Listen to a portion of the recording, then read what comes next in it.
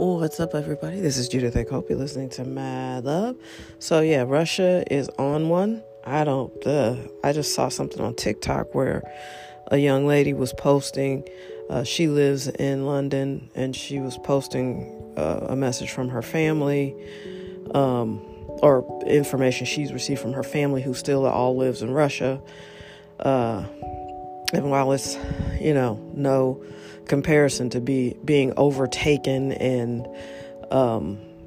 killed for just being a citizen, apparently it's no cakewalk in Russia either. I mean, no one can say anything. No one can disagree. So I don't know.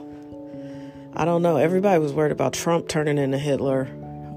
We just sort of let Putin slide, I mean, this is a very disturbing thing. And here's the thing. What if he doesn't stop? What if it's more than Ukraine that he wants? He is a person that remembers the USSR, and he probably liked that. He probably liked the Eastern Bloc. So, yeah, I don't know. So we'll see. He seems like a lunatic and a maniac. And the sad thing about it is, I prefer Biden over Trump, but I prefer Obama over both of them. Just someone who's more level-headed, younger, And I get that people, in retrospect, are not loving Barack because he was a centrist, and I don't think he was moderate enough, or I'm a moderate. I don't think he was left enough for the extreme Democrats, and I don't think he was conservative enough for the extreme conservatives. But, I just want somebody younger, kind of has more of a level head. I don't know why people don't like Kamala. I'm not sure. The things I've read suggest that she hasn't struck the perfect tone as the vice president that she should. But can you remember anything Joe Biden did as vice president? No. So I don't know. I think fundamentally we just have to accept that there are some people, men and women, who don't like women. They don't like women's natures. They don't like women's temperaments. They just don't care for women. And some of those men want to have sex with women, but they don't want to spend time with women. And some of those men don't even want to have sex with women. They just don't want to be bothered with women. So it just is what it is, which it sort of gives you a bunch of criticism that there's absolutely nothing you can do about. You just don't like women. So anyway, I don't know what we're going to do. I think it's probably going to get more extreme. It's not going to be something we can just ignore because sanctions and he's declaring everything against him as an act of war. So I'm not sure what's going on. I don't know if it feels personal. I know he cannot stand the idea that this president of Ukraine now seems more masculine and heroic than Putin himself. I know he hates that. And I don't know if he meant to do this or, I don't know if he's okay with this, but Trump apparently was bragging about how he kind of had Putin under his thumb. Like, yeah, every time he threatened me, I just like, we're going to nuke Moscow. And he was saying this to John Daly, and John Daly put it on TikTok. So I'm pretty sure Putin doesn't like that, because everywhere he turns, he just looks like the lesser man. And he is, because this is something a coward would do. How much power, money, what do you need? What do you want? What is going on? I don't know. It's very strange. I'm not well-versed on international politics. I'm not trying to come off like I know I'm not coming off like I know a ton about it, because I don't. I just know that, to attack a sovereign country and just try to subjugate them, we've seen that book before, and it's horrible. And I am so glad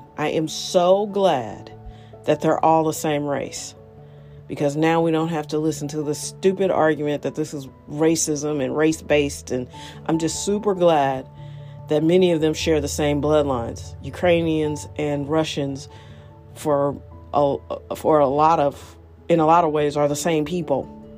And so I'm so glad we don't have to get the waters muddied listening to that nonsense. This is the subjugation of a similar people. And it's just atrocious. And so we can just focus on the humanity and not worrying about race. I'm so sick of racism.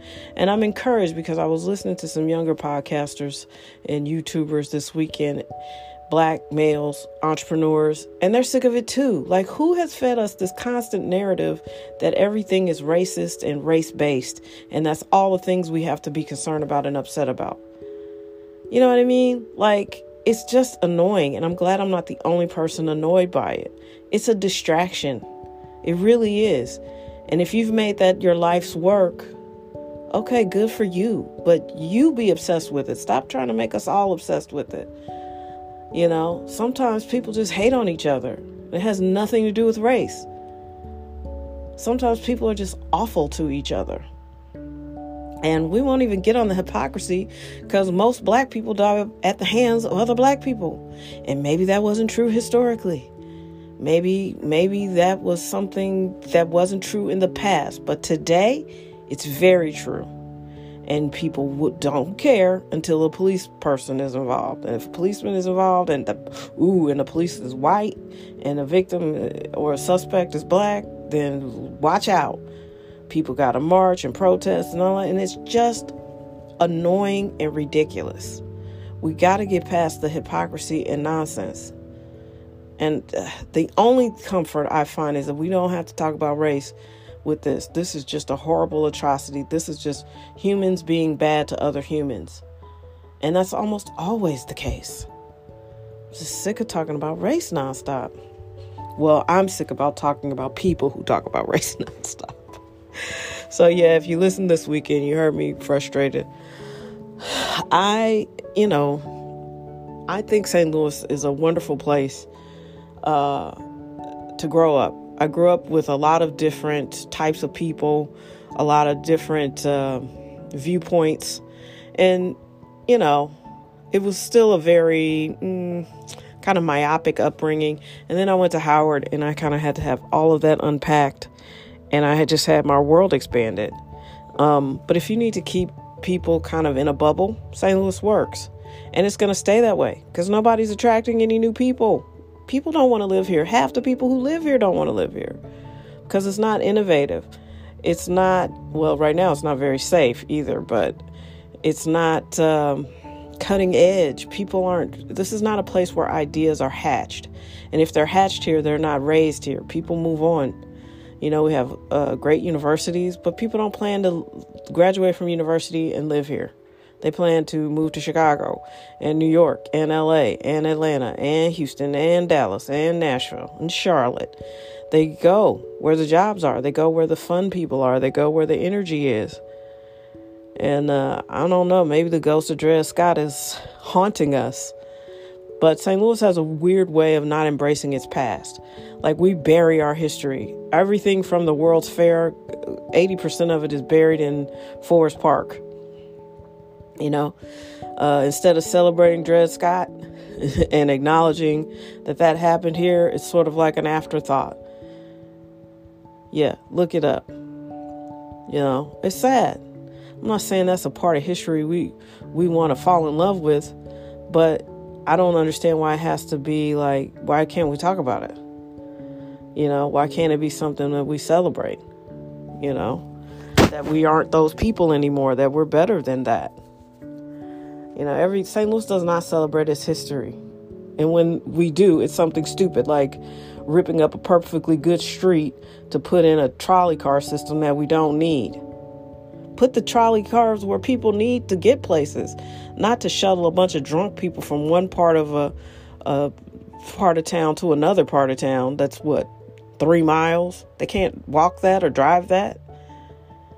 You just want to make their pub crawl easier? Stupid. That trolley thing is the stupidest thing I've ever heard of. And it ripped up good streets. Anyway, Google that. That is a boondoggle. The St. Louis trolley. Because trolleys used to be the way streetcars were big. People got around. My mom used to talk about them all the time when she was a kid. But resurrected in an effective way.